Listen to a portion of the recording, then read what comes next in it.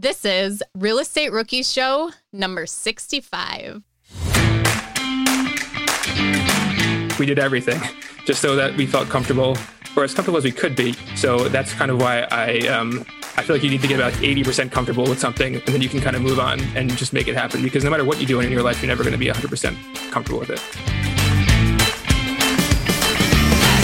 My name is Ashley Kerr, and if you're watching this on YouTube, it probably looks like I'm crying. So I'm here with Tony Robinson, my co-host, and at the end of this podcast, we just heard a crazy story that I started laughing and started crying. So it's not because it's sad. I was just laughing so hard, and now I just can't. My eye won't stop watering. Yeah, that's how good the story was. But so today we have Tommy Polisi on the podcast, and he shared so many kind of golden nuggets, and I love his story, Ash, because he went like down such a unique path. Like instead of just doing like the typical, turnkey or BRRRR, what we usually hear in the podcast, he's got a laundromat, he's got mobile home, he's got storage, he's got 23 acres, he's got this, he's got that, and he's kind of going after the commercial route as opposed to the traditional single family investing that we see. Yeah, if you want to learn about commercial lending, this is the episode to listen to. Like he really goes in detail as to how to get a commercial loan, how does it work? And then just like his portfolio, how he manages it. And he actually moved because of COVID. His job went remote, and he moved, him and his girlfriend, to upstate New York and somewhere he had never lived before. And they bought this 23-acre property with probably 4 or 5 different kinds of revenue streams on this property. But we'll let you guys tell you about it. But this was a great episode. We had many laughs during it. Remember when you had to pay to get a lead's phone number? It was like the dark ages, until Deal Machine made skip tracing a thing of the past. Now, with your Deal Machine plan, you'll get unlimited access to phone numbers and contact information for no extra cost. That's right, get high-quality, reliable information trusted by leading financial institutions, all fully compliant with the federal Do Not Call list. Explore over 150 data points, including age, gender, marital status, occupation, and a ton more. Trust me, this is the data you need for off-market deals. With new filters, people flags, and color-coded phone numbers, lead management just got a ton easier. Ready to step up your investing game? Sign up for a Deal Machine plan today and gain immediate access to this unlimited treasure trove of contact information and phone numbers. Just head to DealMachine.com/BP. Transform your lead generation and deal-making strategies with Deal Machine. Sign up today and start exploring the unlimited possibilities at DealMachine.com/BP.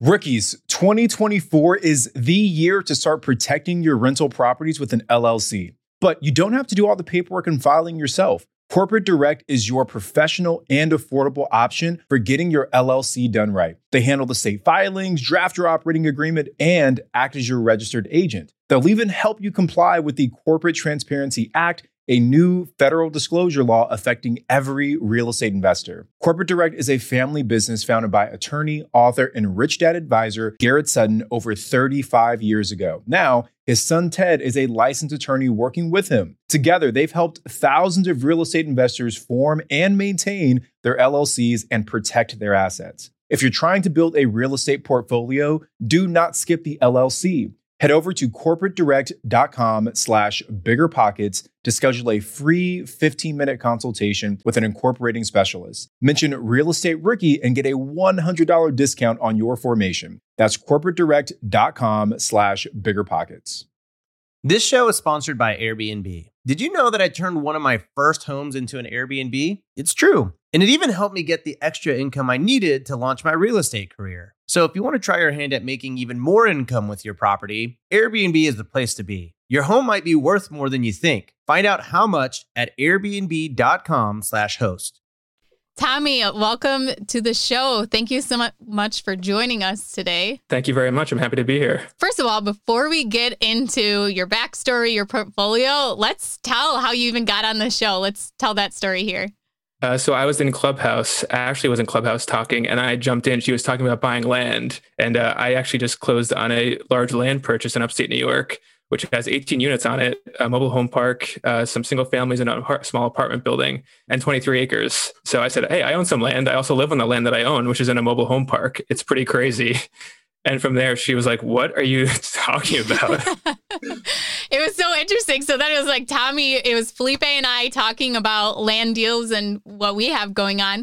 And so Tommy jumped on, and then it was like just Tommy talked the whole time about this really cool deal that he found. So I'm like, we have to get him on the show. But if you guys haven't heard of Clubhouse yet, it's just another cool social media app, just talking. And Tony's on there too. So you guys have to check us all out if you are on Clubhouse. But Tommy, let's get to you and let's hear a little bit about yourself and how you got started in real estate investing. Yeah, of course. So I bought my first deal in July of 2019. I had been looking at real estate for a long time, like 4 or 5 years, maybe trying to buy it. And I just could not get started. I'd been working in real estate professionally as like a finance professional, analyzing real estate companies. And so I knew that it would be a good investment.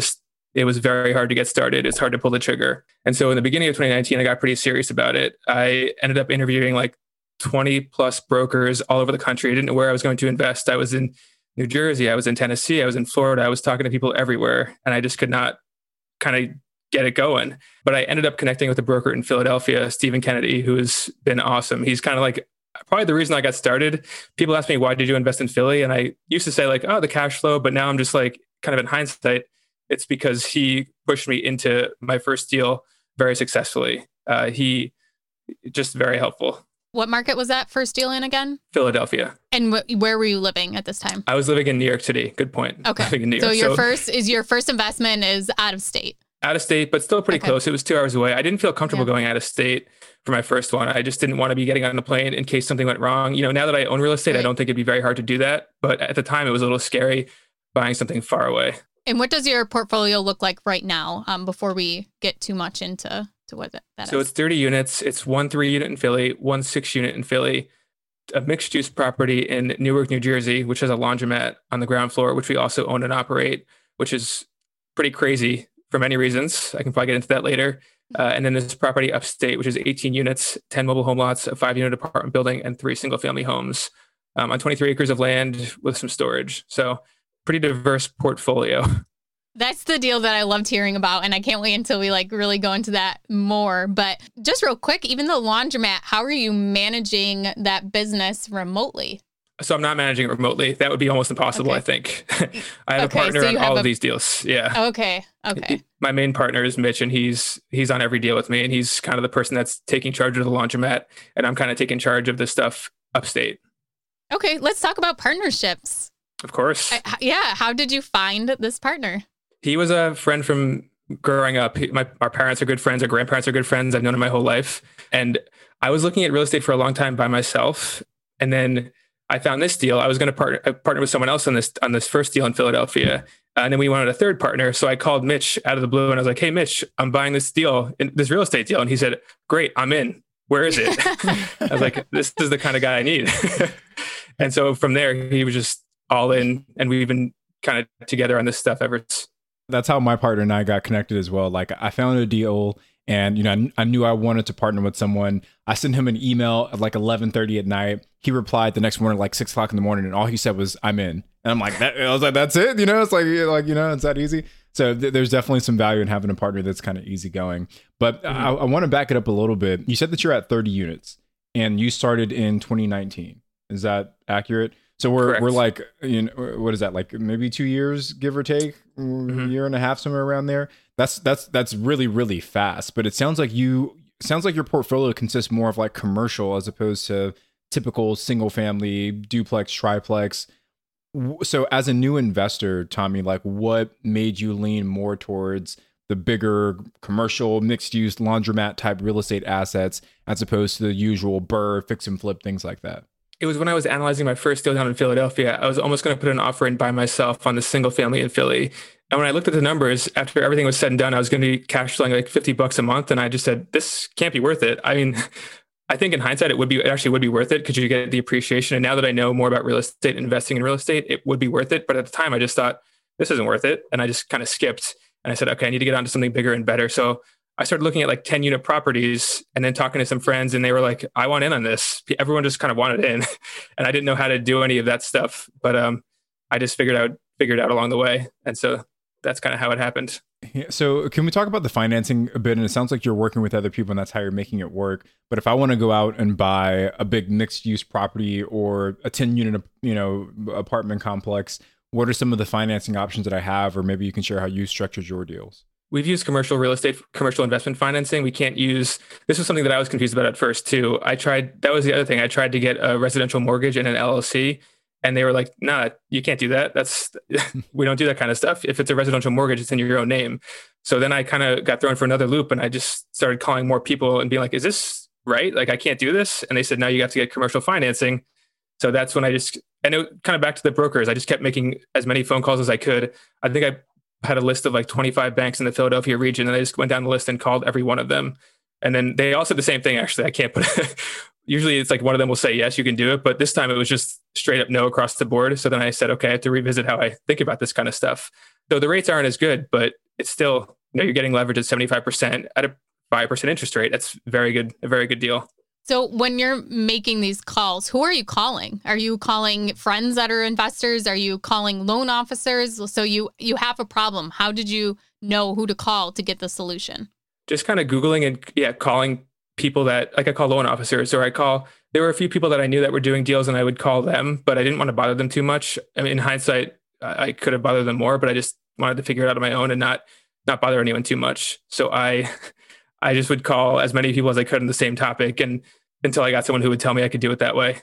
What about the actual structure with your partners? Are you guys creating an LLC and then you guys are all like kind of managing members and each one has its own stake and then the LLC is buying the properties? Or is there some other structure in place? We have an LLC for the properties down in Philly. So it's me and two friends on the properties in Philly. And we have one LLC that buys the properties down there. And it's separate LLCs kind of at this point for each city. So we have an LLC for our Newark property, which we have two LLCs for our Newark property. One is the laundromat and one is the real estate. And then we have an LLC for upstate New York. It's different partners on each deal. That's how I structure my deals too, is for each partner, I have a separate LLC with that partner. And then for my liquor store, we have a separate entity for the liquor store. And then the building, the real estate is its own LLC. And that's something I learned from the investor that I worked for, is that like gives you separate protection and makes those. So like if your, laundromat is sued, they can go after the laundromat, but they can't go after the building because that's a separate entity. So it's just kind of a way to protect yourself and to separate your actual business from the real estate of the property. So I love that you guys did that. Now for your ownership of the partnerships, is it like, okay, you each are putting in a third of the money, you each own a third of the LLC, or how does that work? Yeah, just we're all equal partners. Yeah. On this upstate deal, we did it. We brought in like a kind of a friend of my friend's dad just invested like a second note, almost a promissory note in the property, just to help us kind of close it with some more money. We were kind of running out of money at that point on our fourth deal. So we needed a little extra help.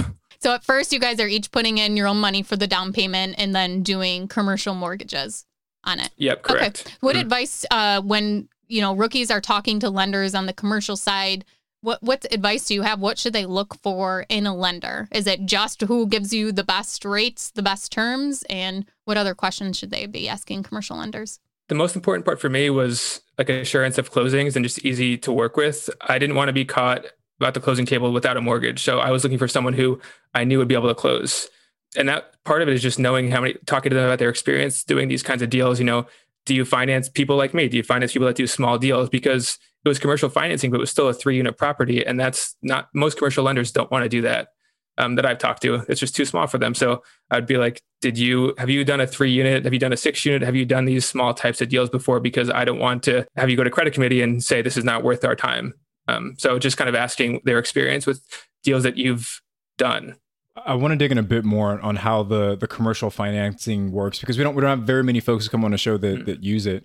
So you create your LLC, you guys, and there's an LLC agreement that says, you own this percentage, you own that percentage. But when you're actually getting approved for their loan, are they underwriting the property by itself, or are they also looking at you as the owners and saying you guys need to have some sort of like, liquidity between you, or like you guys need certain credit scores? Like, how does the actual approval process work on a commercial loan? It's a little bit of both, I think. On these smaller deals, they're definitely looking at your personal credit, but they're also looking at the building. But for example, the mortgages in my LLC don't show up in my credit report. But you still need to have a good credit score and have they ask for your personal financial statements. They ask for your background and they want to know if you've done something like this before. So they do kind of focus on both. And that's for every lender across the board. Even the big lenders, they want to know what you've done in your personal financial situation. It's no matter what, they're going to want to know what's going on there. And so because with these smaller loans, typically under $1 million, it's called a recourse. So that means that you're personally liable for the loan. On larger loans, $1 million plus, you could get non-recourse financing, which means you're not entirely responsible if the building goes completely wrong. You can kind of almost hand back the keys if it goes too wrong on a $10 million property, but you can't do that on a $500,000 property, which is frustrating for me, but I'm going to get there one day. Yeah, I like that you pointed out how it doesn't show up on your credit report, these commercial loans, because if you go to get a residential loan, that's not, your debt to income isn't going to be hurting at all because you have all of these commercial mortgages. So when you actually go to buy an investment property or buy a primary residence and get that, nice 30-year fixed low interest rate, they're not even going to see those mortgages that are in the LLCs. So that really helps your debt to income ratio, which is a huge benefit. Was there anything else that you wanted to add as to what rookies should look out for when selecting a commercial mortgage?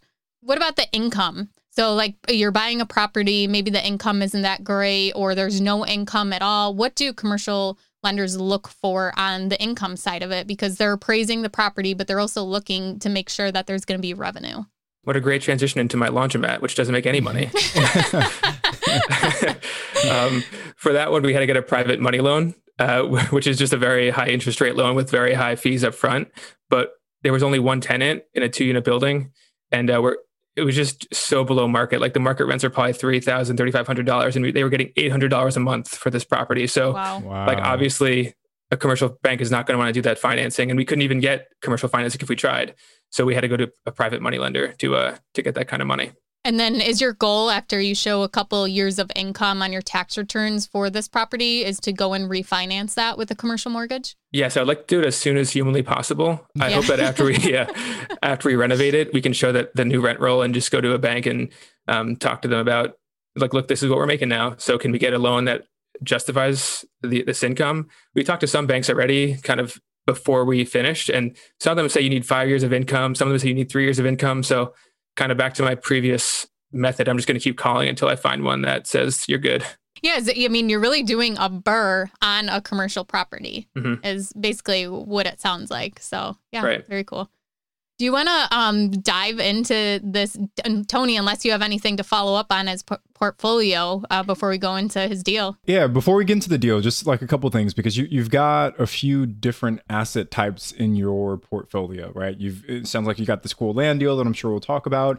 You got this laundromat. Like, how are you selecting what types of assets to add into your portfolio? Like, are you going to add like a storage unit? Are you going to do like you're going to buy a farm in upstate New York? Like, what else is next on the buying list for you? I was struggling with that in the beginning when I was doing all these crazy deals because I was like, I wonder if I have shiny object syndrome. Like, am I just doing all these deals that don't make any sense? But I kind of think the way it's working is I'm just being a bit more opportunistic and creative with some of the deals that I'm looking for. So the only deal that was really like straightforward was the first deal we ever did, a 3-unit down in Philly. The next deal I found on Craigslist, and that was 6 units, which was crazy. And I actually found that deal while I was listening to a Bigger Pockets podcast. Gabe Hamill, I think was his name, was talking about how he used to find deals on Craigslist. And I said, there's no way in this day and age you could find a deal on Craigslist. And I go on Craigslist and I go to right where my first property was. And within 3 blocks of that property was this killer 6-unit deal. And I just was like, I can't believe this. This can't be real. This is a fake listing. And I called and it ended up being real. And we closed 60 days later. So you're really just looking for like the opportunities and trying to capitalize on those. But like each one of those has to be analyzed in such a different way. So how are you educating yourself on how to analyze a land deal versus a laundromat? Because those are 2 totally different asset classes. I think it's a lot of research. I am obsessive. I do so much research when I don't need to, probably. I just am constantly listening to podcasts, reading books. I feel like I've read every real estate book. I listen to every podcast. It's just crazy. But on top of that, going into the deal, I also feel like I do maybe too much due diligence, if that's even possible. Like for the laundromat, we had people look through the sewer lines just to make sure that there were no issues with, the water lines and stuff like that. I just kind of go overkill in the due diligence to make sure there's nothing wrong. In this property upstate, we had someone come out and separately inspect every house on the property, every septic tank, every water line, everything. Like we did everything just so that we felt comfortable, or as comfortable as we could be. I feel like you're never going to get 100% comfortable with anything. So that's kind of why I feel like you need to get about 80% comfortable with something, and then you can kind of move on and just make it happen. Because no matter what you do in your life, you're never going to be 100% comfortable with it. My agent, and I see this all over, is that the market is so hot right now. Like you can't even ask for an inspection. They'll never accept your offer. So with you buying these off-market deals, do you think you have an advantage asking for these full inspections and really getting into the properties? Yeah, I just think it's so unique that there's not that many other people looking at them. Exactly. So it's like, who wants to buy? And this is part of the issue too, is who wants to buy this property? It's such a unique property. I'm a little concerned about liquidity if I ever wanted to sell, but at the same time, no one else is buying it. So like, I kind of had some leeway, I guess, with the purchase, with that kind of stuff. And we can get into that deal more later. But just these weird deals, I feel like you can get a little more leeway. It's not like I'm asking for a price reduction. I'm just asking to do my due diligence. So I think if they're reasonable, it's a reasonable request. And you mentioned Craigslist a little bit, but how else are you looking for these deals? And is it more you're just scanning any kind of property deal in general, because you have, the laundromat building, the mixed use, you have the 3-unit, you have this land and these mobile homes? Is it just you're scanning, and anything that catches your eye, you will analyze it and be open to it? Yes, literally. That is what I do. As I'm driving around, that's what I'm doing. I have LoopNet open. I have Zillow open. I have everything open. Just like, oh my God, that's for sale. I didn't know that was for sale. Let's check it out. So one last question for me before we move on to the Ricky deal, because again, I think what's really unique about your story, Tommy, is that you've got, you didn't just do like the single family BRRRR strategy, which is what we see a lot. What do you feel you've done that's made you successful in the commercial space, that if I, as a newbie investor, someone who hasn't done any deals, if I wanted to go and do what Tommy did, what were the things that you did that made you successful? Was it your team? Was it your market selection? Like, what were the critical pieces that made you successful as a commercial real estate investor? I think it was definitely my team. My partner was huge on all this stuff. I think I was maybe iffy on some of the deals, probably all the deals after the first, these last two, the laundromat and the upstate deal. I was kind of like a little iffy on, and he's just a bit more, if you think I'm a little aggressive, like he is just like, let's do it. I want in on this deal. And he said, we'll figure it out. We'll just figure it out. And so he just kind of kept pushing it. Even when I was like, I don't know, man, I don't know if I want to do this one. He's like, I got it. If you don't want to do this part, I will do this part. Like for the laundromat, we have to go collect the cash. And I said, I'm not going to Newark, New Jersey on a weekly basis to pull $1,000 out of the machines. Like that's not something I'm doing. And he's like, I'll do it. Don't worry. And I said, okay, if you want to do that, that's fine with me. So I feel like a lot of it was just kind of the mindset and the partner that I had, which was luckily more aggressive than me. And I think you see that a lot more on the commercial side of real estate than you do on like the residential side. Like you can be a one woman show and go flip a house or do a BRRRR deal or, buy a turnkey investment. But as you get into bigger and larger deals, you don't see like a one person show that's taking down a 100-unit apartment complex. Right? Like it's a team of people that do different parts. You have one person that's like doing the due diligence. You have one person that's working on the financing. You have one person that's like raising the funds from investors. So if you want to scale to be super successful in like the bigger arena of real estate, it definitely comes down to being able to build a team. So I love that your experience has kind of echoed that as well.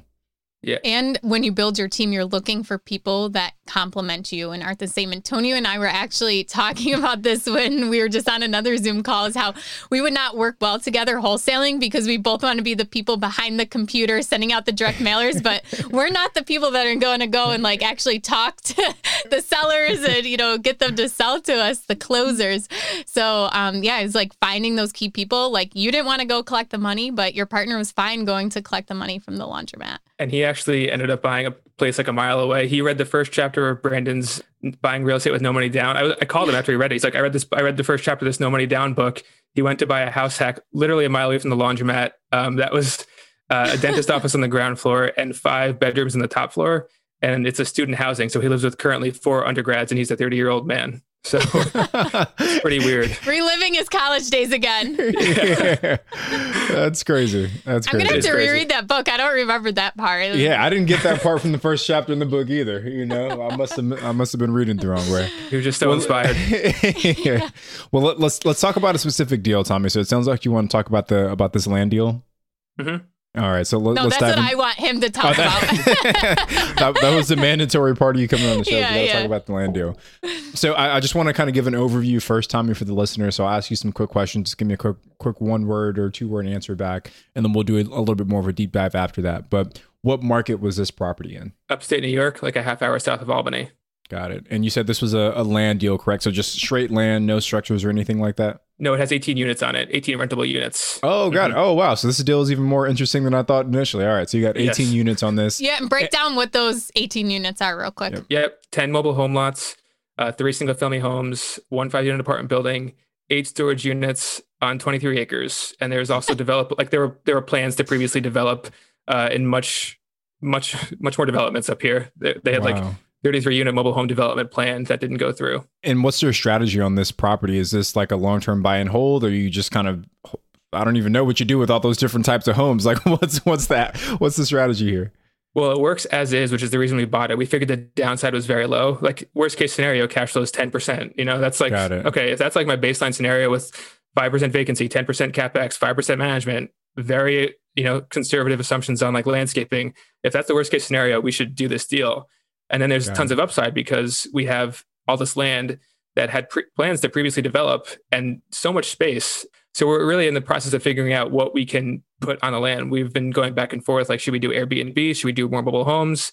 I think the mobile homes could be tough because of just the town. Apparently in 2008, when they tried to get this passed, it was a long story that I just heard yesterday from the local salvage guy, but there were like people picketing at the town hall when they were passing wow. this through the town hall. So I don't know if that's possible, but we're going to see if we can do something else. But you got some options, which is good. So you said Yep. 23 acres. What was the purchase price on this? 740,000. Wow, that is an awesome deal for 740,000. So I guess kind of give us the backstory, right? So how did you find this property? What made you think that this was a good deal? Lead us to how you got this one under contract. So again, my partner was he was going upstate for the weekend back in April or May when COVID hit. And he said, let me know if you see any properties on the way up that you want me to look at. So I said, all right, sounds good.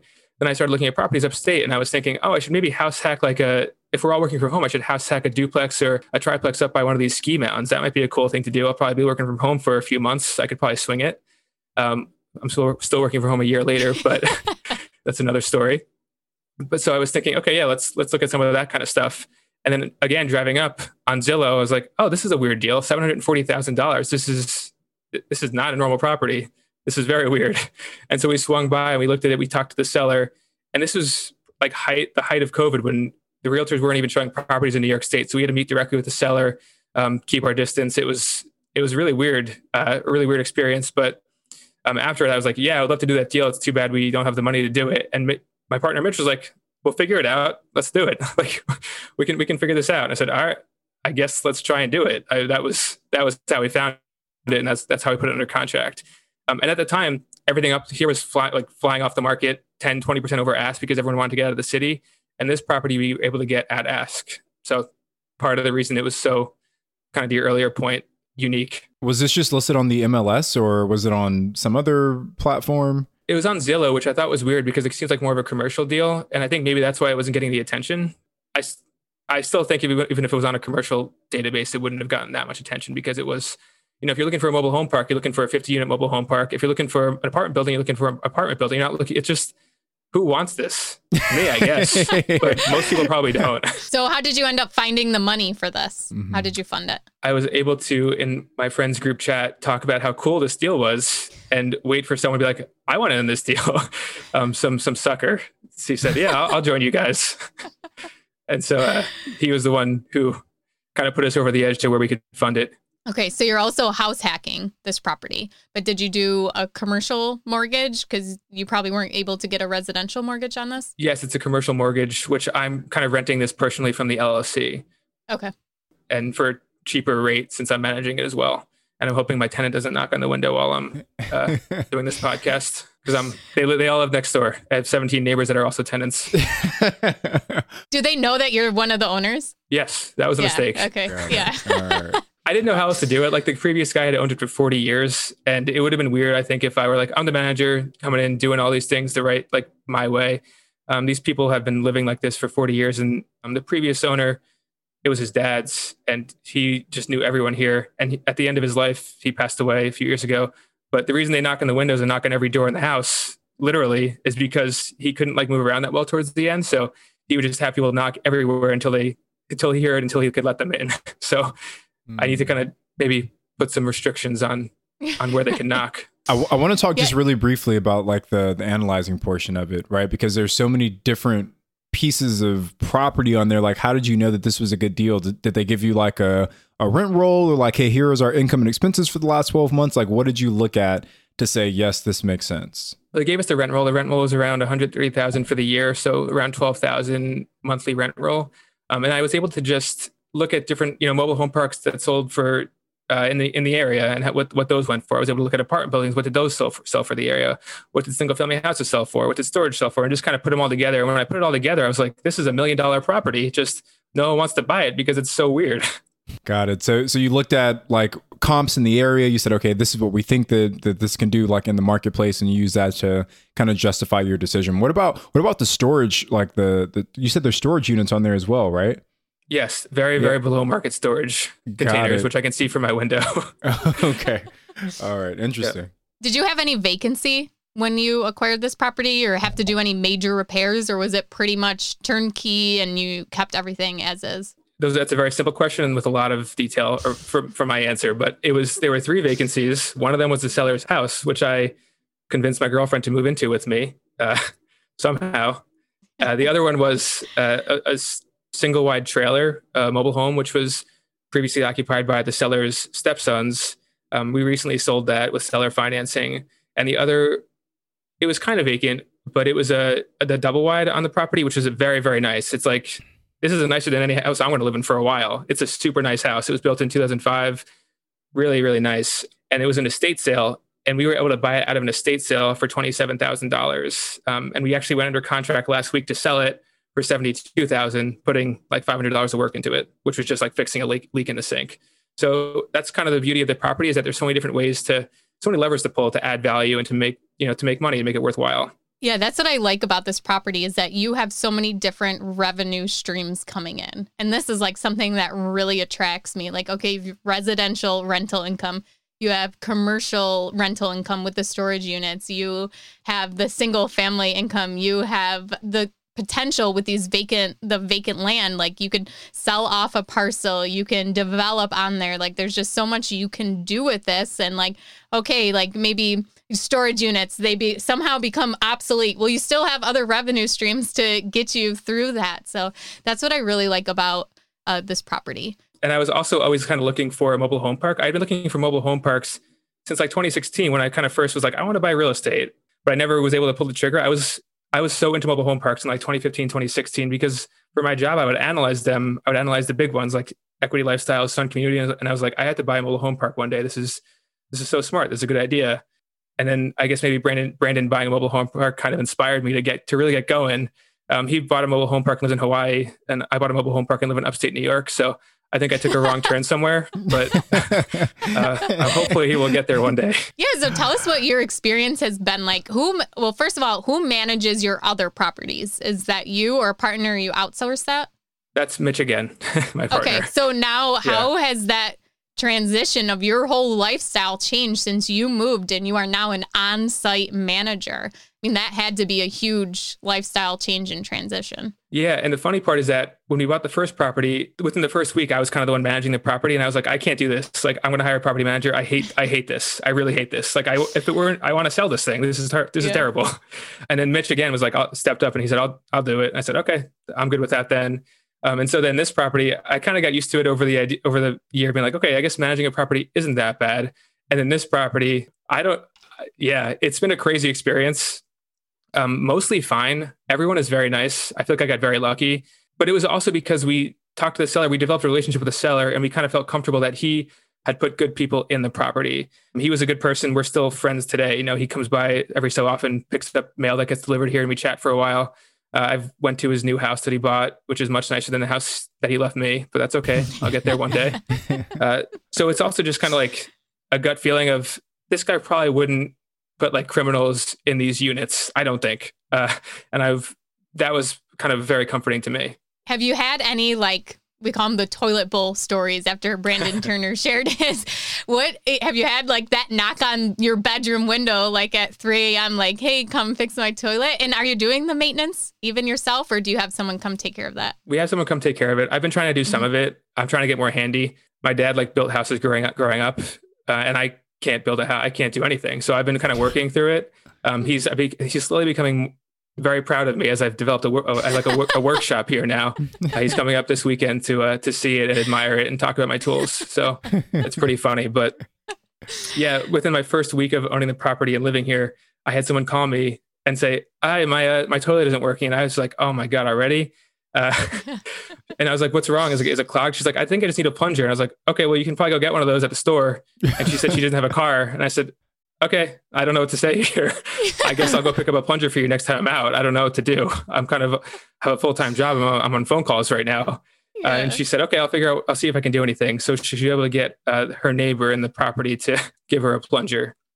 But that is kind of the beauty of the mobile homes, is that half the units we don't have any maintenance on. It's just the apartments really where there's maintenance. And there seems to be a lot of it, but that's okay. So that's because the people living in the mobile homes own the mobile homes and they're renting the lot from you. Correct. Is that correct? Yep. Yeah.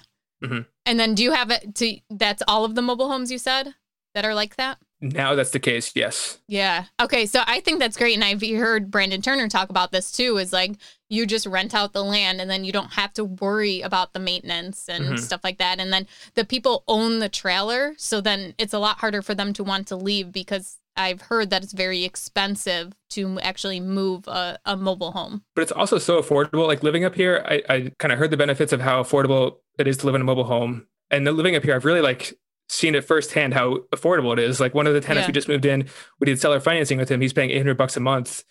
His previous living situation was with roommates and a family. He has 3 kids and a wife, and he was living with roommates in a very small apartment. And now for the same price, he's living in a mobile home that he owns. I mean, if you're handy and you can fix things, it's such a great deal. It's like a no-brainer for a lot of people. And also he has his whole house and space. It's just it's a great thing. I need a button here on my soundboard that just goes like, boom, another revenue stream. You're doing seller financing. You are collecting that income.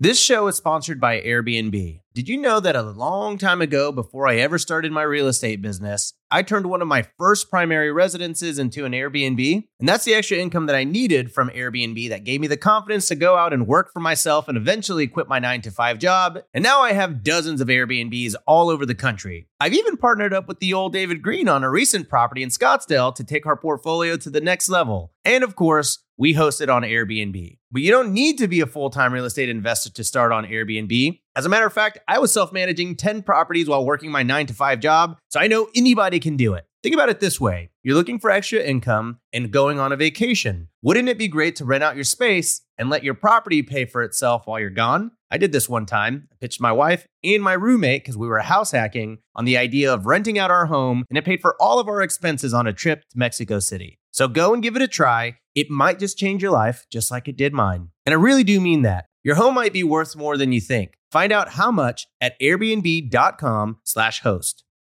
The dream of owning a vacation home can be daunting. From finding the best guests, to the maintenance, to organizing the cleaners after every guest stay. With Vacasa, they make that dream into a reality. As a full-service vacation home management company with vacation homes in key destinations across the U.S., they know a thing about how to make owning a vacation home easy and profitable. On top of proactive property maintenance visits by professional local teams, a hospitality-driven booking platform, and around-the-clock support, Vacasa earns homeowners an average of 20% more revenue from their vacation homes. Vacasa is always thinking of ways to simplify the vacation home owning experience by putting your home to work for you. If you're looking to make more from your vacation home, work with the reliable property manager, and finally have peace of mind, partner with Vacasa at vacasa.com/biggerpockets. That's vacasa.com/biggerpockets.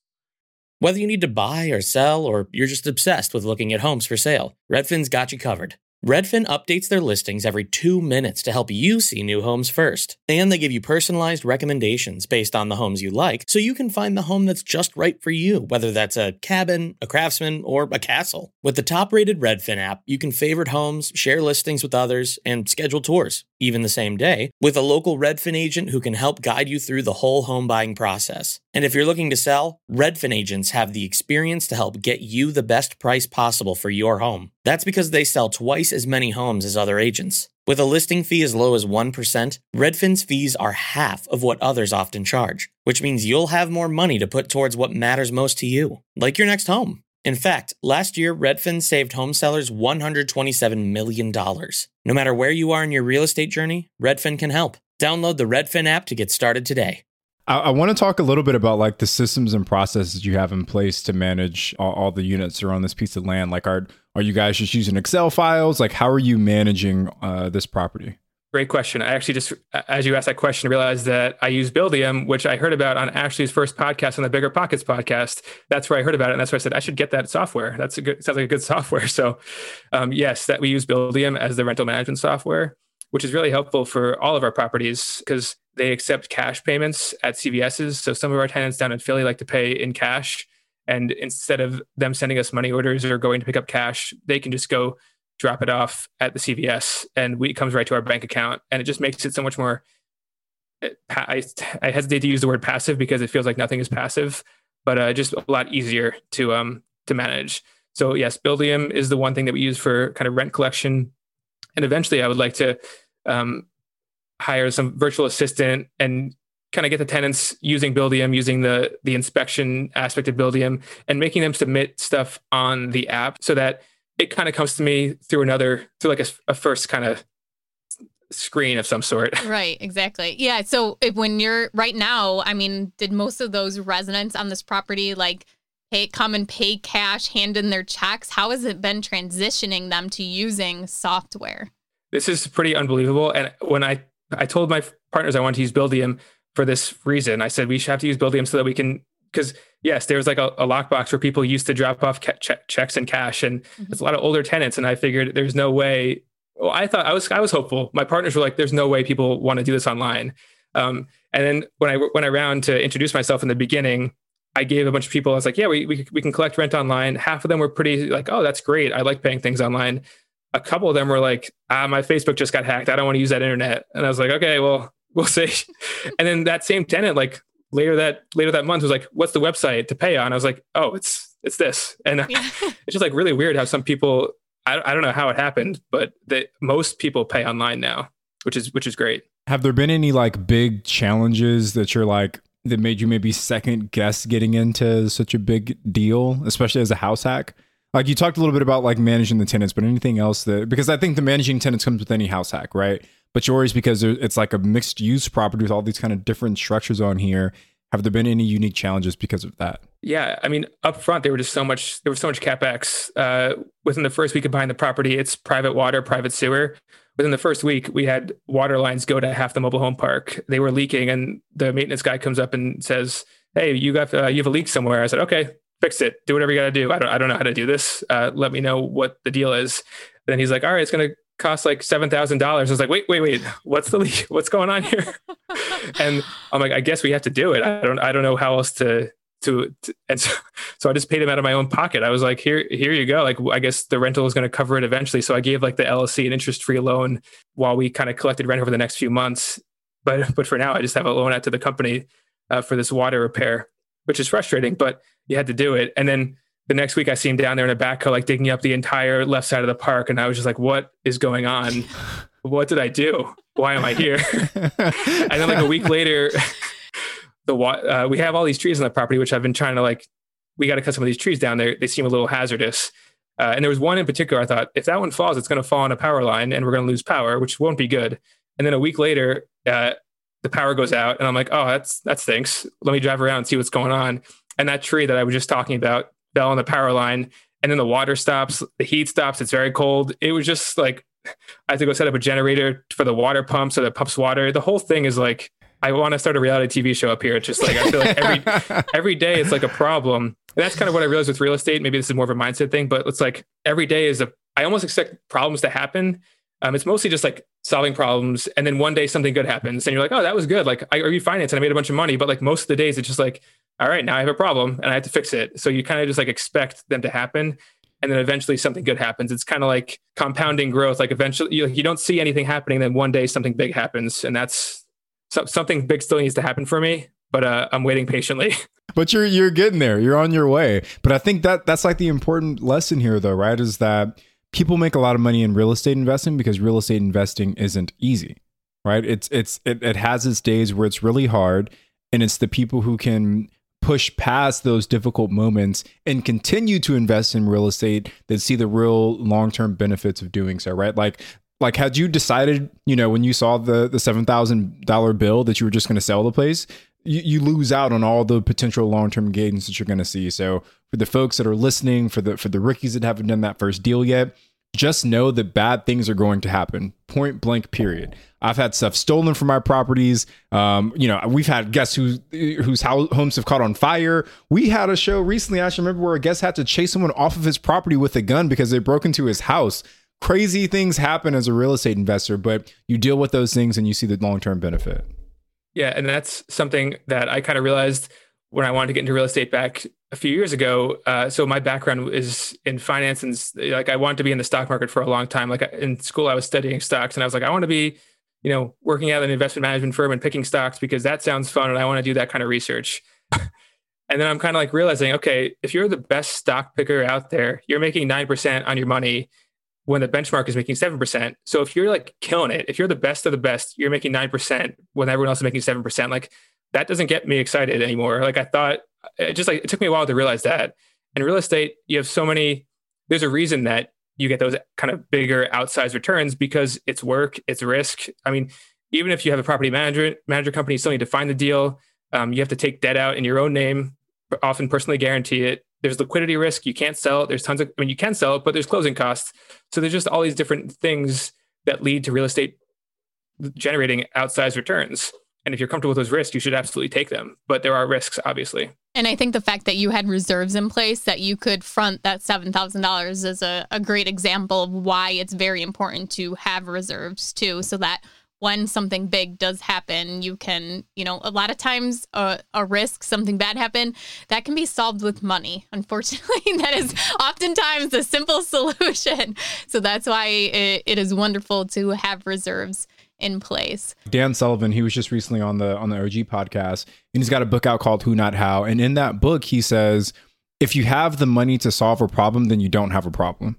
And when I heard that, it was like, man, that's so true, right? Like, if the money's there and the money can fix a problem, then what is there to stress about? You pay the money, you move on to the next problem. So it just tied in so well. I wanted to throw that in as well. Yeah, it just real quick. This is something personal for me, nothing to do with the show. But on that note, is that we went to Walt Disney World a couple months ago, and we decided to go down early, me and the kids. So I changed our flights. Well, somehow I did not change our flights correctly, so that our actual flight and our return flight got canceled, and I didn't realize it until the day I went to go check in, and we don't have any return flights home.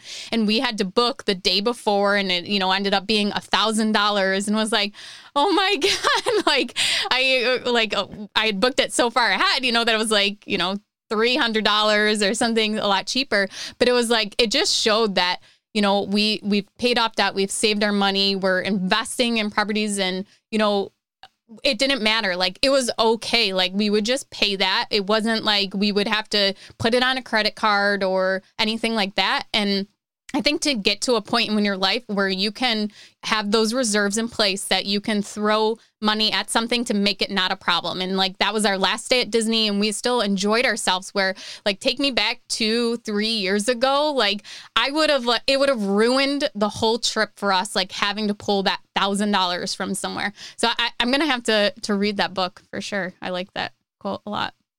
But okay, back to Tommy.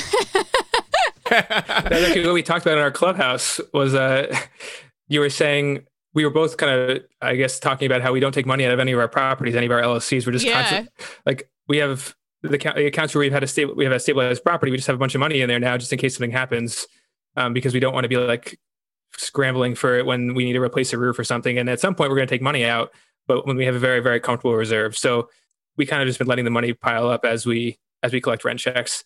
And My girlfriend jokes with me that I'm never going to take money out of my properties. I'm just going to keep reinvesting it, and we're never going to see any money. But one day, I think we will. I promise.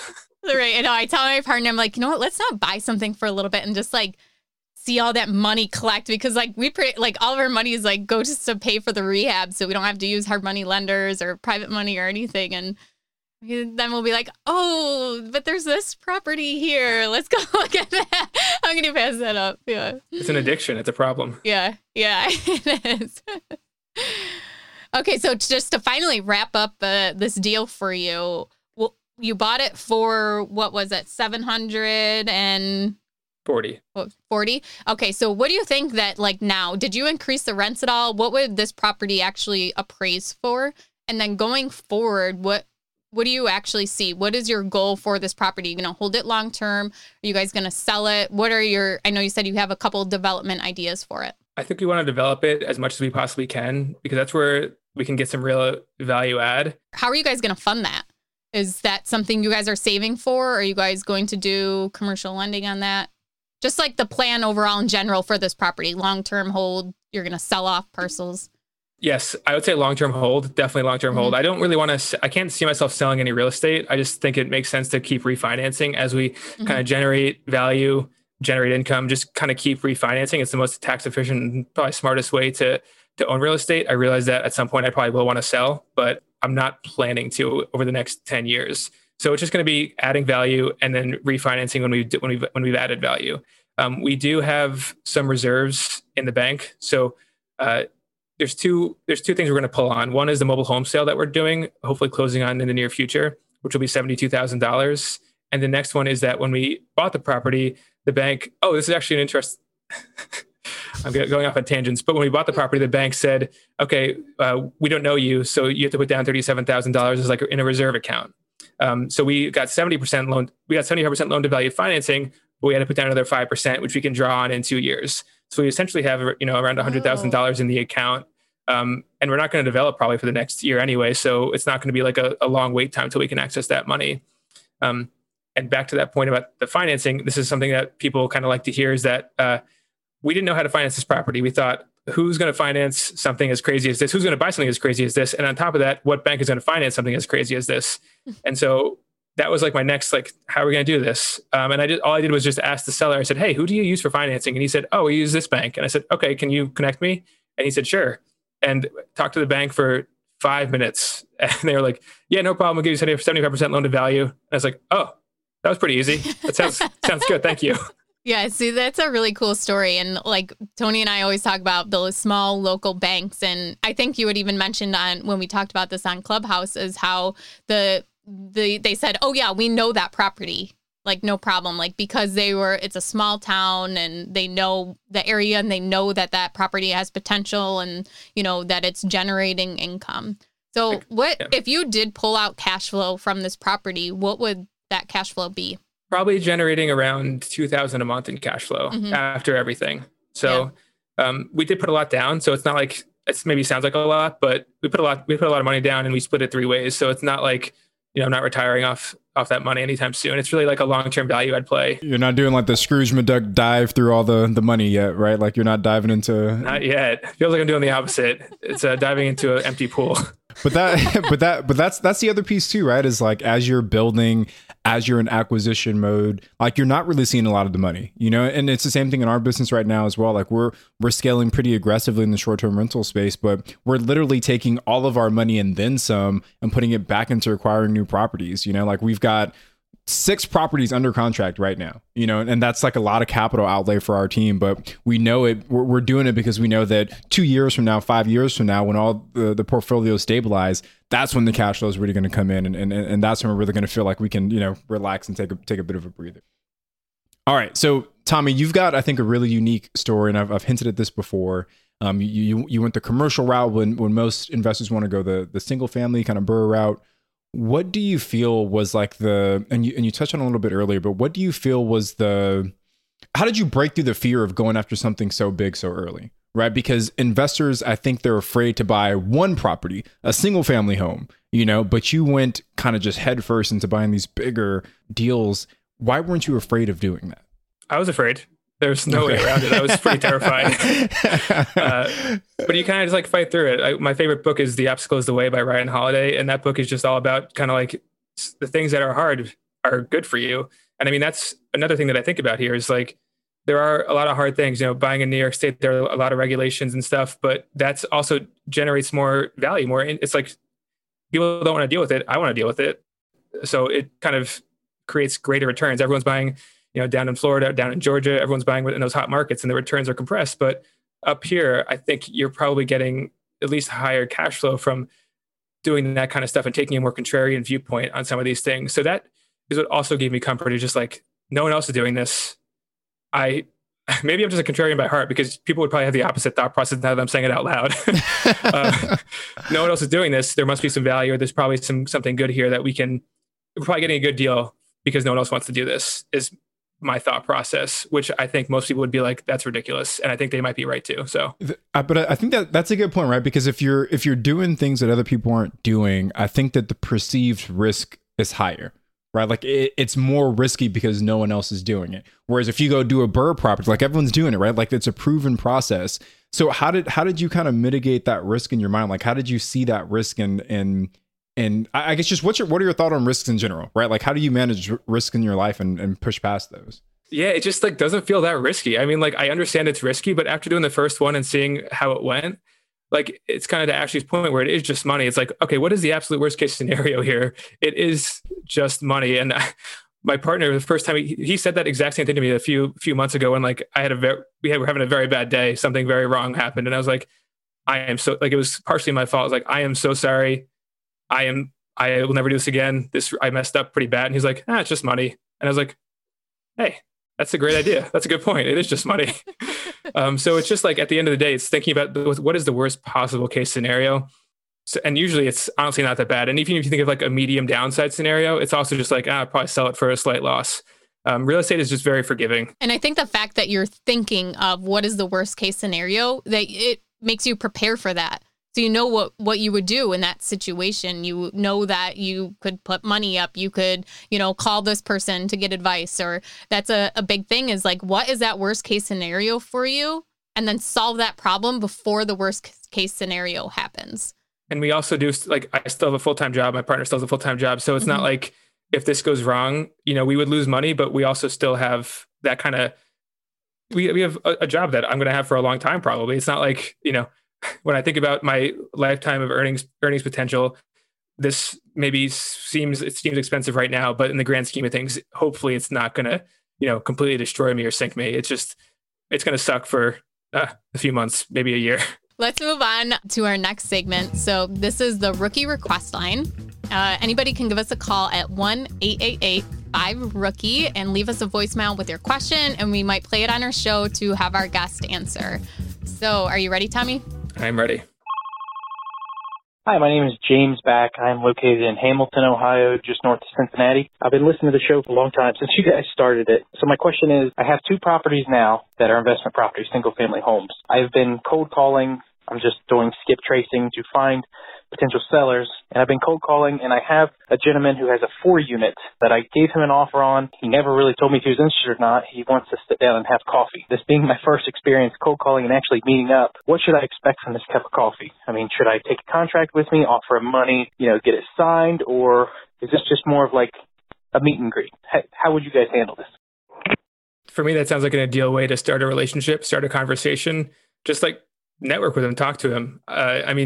I think if that deal doesn't work out, another one very well might work out. It's just, you kind of have to treat everything like it's not the end of the world if you don't find a deal this time. It's just part of the process. And you're going to have a lot of kind of steps along the way until you finally land that first deal. It just, you just have to keep kind of chipping away until you do eventually get that first deal. So I think just using it almost like a networking kind of thing and asking him how he got the 4-unit in the first place, just talking to him about his story, let him talk. I think letting people talk is a powerful thing in starting a relationship. That is such a great point. Just go there and listen. And like the biggest thing you could figure out from listening to him is what is his motivation for selling and what can you do to be that person to help him to get out of whyever he potentially needs to sell this property? And that could be a great reason that he accepts your offer, because you listened to him and figured out what he really needs. Maybe he doesn't even need money. He just, needs to get rid of this property, and maybe you can help him find a new property or something like that. But I love that answer, is really to listen and take that opportunity to listen to him, and make sure you pay for his cup of coffee too. And also follow up too. I think that's one of the biggest things that I've been telling people, is that like, I have so many people trying to break into the industry or break into real estate, and they call me and they talk to me one time for a half an hour, and then I never hear from them again. I'm just like, and I'm saying, listen, let me know what happens. Like, I want to know if you got a job. I want to know if you bought a deal. I want to know what's going on. Like, I just invested a half hour to an hour of my life into your life. So can you please kind of follow up with me? And no one follows up. I'm just like, I want to be friends with you. I want to help you. And like, this is a crazy thing. Just like, let me know what's going on in your life. It's not hard. Text me, ask me how, ask me about the NBA, ask me about the Knicks. I don't care. Just talk to me. A little glimpse into Tommy's life, living in some desolate town in upstate New York. Please, I need friends. It's too real. I want to add one more thing to James' question here. So he asked at the end, like, should I take a contract with me? Should I offer money? Should I try and get it signed? And my thought process on all those things is yes. Like, if you've had that conversation and you feel that there's a motivated seller that you're able to solve that problem, like Ashley said, heck yeah, get the contract signed. Sign it right there if you can. And don't be afraid to make the offer. Even if it's what you feel is a low ball offer, the worst that they're going to say is no. And you can always walk them through how you came up to your offer, right? Like, say that seller is asking for $200K. You think the offer only makes sense at $100K. You can say, hey, I'm going to make an offer. It's probably going to sound really low, but let me walk you through why this is my number. And you say, the property's only going to be worth this much. Repair is going to be this much. I still need to make a profit of this much. And you can be honest with them and kind of walk them through that. But yes, absolutely, make an offer, get the contract signed if you can. And I think you could, instead of even a contract, like if you don't feel comfortable going straight forward with an actual contract, you could do a letter of intent. So if you just Google that online, you can look up sample documents and you just fill that out. And it's a little more informal, but I feel like if you're just meeting this person for a general conversation, they might be more comfortable with that than you just immediately pushing a contract on them, where it's just like, hey, this is a, letter. This is, if you wanted to sign this is what I'd be interested in. And you just put the property address in, what your terms are, how you want to purchase it, what your purchase price is. And, it just really simplifies a document. I mean, New York State real estate contract is how many pages long, where this just puts everything onto basically one page as to what the key terms are of this purchase. And, just a little simpler for someone to review. And then after they do sign that letter of intent, then you can go to your attorney, whoever you use to drop your real estate contract, and then, meet up with him to actually get that signed again. I'm actually dropping knowledge. All right, Tommy, you ready for the next segment here, brother? We're going to ask you a few random questions as we round this thing up. Please. I'm curious, what asset classes are you looking at in the future? Like just really quick. So for myself, I have long-term rentals, short-term rentals, but I know one of the asset classes I eventually want to get into is storage. Like, I love the idea of storage. It's, it's something that I think works well in California as well. So with some of your experience so far, what do you feel is on the horizon in terms of additional asset classes? I like the idea of staying in the mobile home park space and also the storage space. I kind of just want to get into, I know I need to pick a niche at some point and just kind of run with it, but I just want to find deals that don't make sense for anyone else, but make sense for me because I'm a little bit out there. Just something like, just be a little bit more unique, be a little more contrarian with how I kind of think about some real estate deals. I do, but there's specific asset classes. I do like mobile home parks. I do like storage. I like mobile home parks because a lot of people have kind of like a box of like, I need to buy a mobile home park that's this, like city water, city sewer, blah, blah, blah, blah, blah. And I'm like, well, what if we perfect, like, what if I get my water certification and I can like have a private well?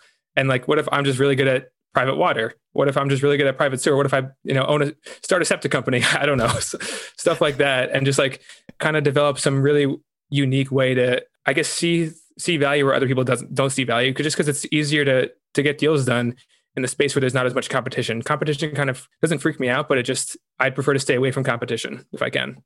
Yeah, that's like my market too, is there, the very rural areas, there's not a ton of competition, especially for rental properties doing that. So it's a lot easier to get into, I would say, but you also have to know the market a lot more. And I think that's a huge benefit to me, is that I live in the rural area. So I know everything in this area where like an out-of-state investor coming into that market, it might be a lot more difficult to know like, okay, this little tiny town, like what's the good area of this, where it's a lot easier as an out-of-state investor to actually analyze like a bigger city. So I just love how you basically just found this little tiny town and, it's moved there, I want to hear a story. So we kind of heard your toilet bowl story before. What is like a mindset shift story that you had? It could be related to real estate or not, or something that prepared you to get into real estate and to hold your own as a real estate investor. So it's not about real estate, but it is a story that everyone I know and has told us to really enjoys it. It's pretty crazy. Well, that's perfect. We love crazy stories on here. All right, well, here we go. A few years ago, I was in Denver for work on a Thursday and a Friday, and I was going to go skiing for the weekend with some friends that I knew in the area. But they all at the last minute, they're like, I don't want to go. I can't go this weekend. So I was like, oh, that sucks. I guess I'll just go by myself. And so I rented a pickup truck and just started driving to the ski mountain by myself early on a Saturday morning. And I pulled over into a Starbucks to pick up some sandwiches before I went skiing. And there was this woman in the Starbucks that she came over and she said, hey, can you just give me a ride right down the street? And I was kind of like, I don't know. She's like, oh, it's just right down the road. Don't worry. It's not gonna be long. I was like, okay. She seemed like she needed a ride. And I was like, yeah, I will help you. She seemed harmless. Is this your first time picking up a hitchhiker? First and only time. This is how every scary movie starts, right? Young, unassuming, handsome guy stops at a, roadside, so I'm curious where this goes. Yes, it is. Yes, it's crazy. So we get in the car and it's her and her daughter, who I had not seen at first, but they both got in the car with their stuff. And they're like, okay, yeah, so we're going to Aspen, which is 3 hours away. And I was a half hour away from my destination. So I was right there. I was ready to go skiing. And they're like, yeah, we're going to Aspen. Do you want to come with us? And I was like, I don't know. And I was like, and I turned to her daughter because she was the one asking me. And I was like, do you mind if I come with you on your family vacation? And she was just like, I guess. And so we started driving and we were in the car. There was so much traffic. We were in the car for 6 hours. I was bonding with these people. It was so funny. And to make it, it's a very long story, but to make it much shorter, I spent the whole weekend with them. It was very fun. They were super nice. I stayed with them in Aspen. Ended up being her and her 3 daughters that I was with. And, we went out and it was a lot of fun. I went skiing with them the next day. And they were also super impressive too. I was like, man, these people know what's going on. The mother had written a book. The kids were Ivy League schools, going really big plans. And I was like, man, when I was in school, this is not what I was doing. I was very much not in this path. I had a great time. We left. They were from New York. I was from New York. I was like, let's hang out in the city when I'm back. This is going to be great. We're new good friends. And so then I get in the car and I start driving home and I'm like, Mom, I had the craziest weekend. So I call my mom, obviously. And I was like, yeah. And I was like, yeah, the mom wrote a book and the girls are really impressive. And she's like, oh, what was the book's name? I was like, I don't know. But, and so she Googled her and she was like, oh, Tommy, this is a Kennedy. And I said, what do you mean? What do you mean? I don't even know what you're talking about. And it was a daughter of Robert Kennedy Jr. And I was just like, huh, that is pretty wild. I have so many questions. How did they get stranded at Starbucks? First of all, who left them there? That is the first question. Yeah. But so how does this tie into mindset? I mean, the first thing that comes to mind for me is okay, this probably was out of your comfort zone. I mean, maybe not for them, but for you. I mean, picking up people and then end up spending the whole weekend with them. Yeah, it is crazy. It is completely crazy. And at the time I was like, this is insane.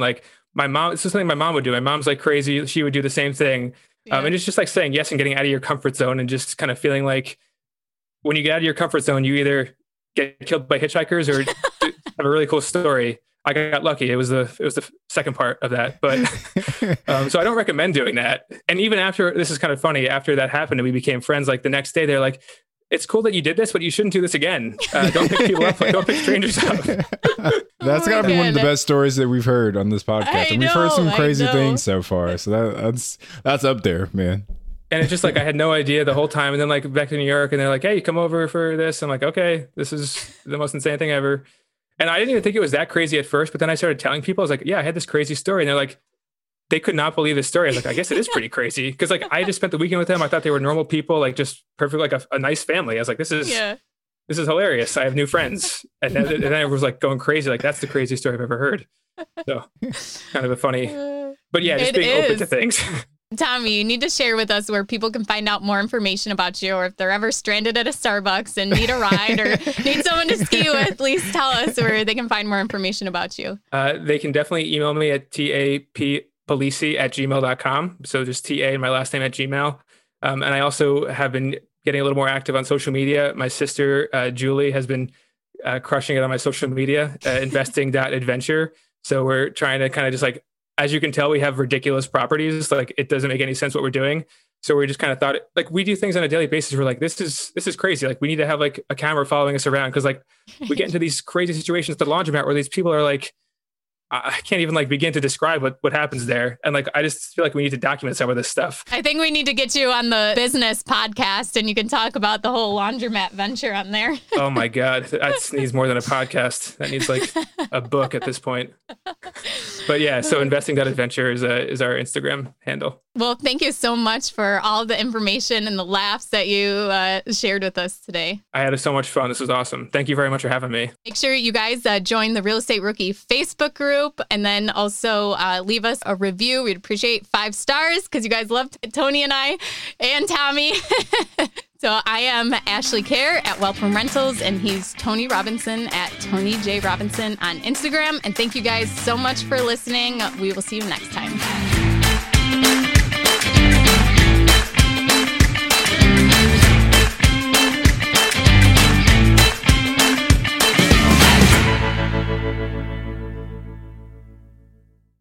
The market is changing and finding your way can be tricky. Rates shift, headlines whirl, but your goal hasn't changed. You want financial freedom. And the best investors know it's not about timing the market, it's about time in the market. If you're ready to get into the real estate investing game or take your game to the next level, finding an investor-friendly agent is your next step. With BiggerPockets Agent Finder, you can find the right agent in minutes. Just head to biggerpockets.com/deals, enter a few details about what and where you want to buy, and boom, instantly match with an investor-friendly agent who fits the bill. These local market experts can help you navigate the neighborhoods, analyze the numbers, and take action with confidence once and for all. There's free resources only available at biggerpockets.com/deals. Get an agent, get the deal, and get closer to financial freedom at biggerpockets.com/deals. That's biggerpockets.com/deals to find your investor-friendly agent today. The content of this podcast is for informational purposes only. Past performance is not indicative of future results, and all host and participant opinions are their own. Investment in any asset, real estate included, involves risk. Use your best judgment and consult with qualified advisors before investing. Only risk capital you can afford to lose. BiggerPockets LLC disclaims all liability for direct, indirect, consequential, or other damages arising from reliance upon information presented in this podcast.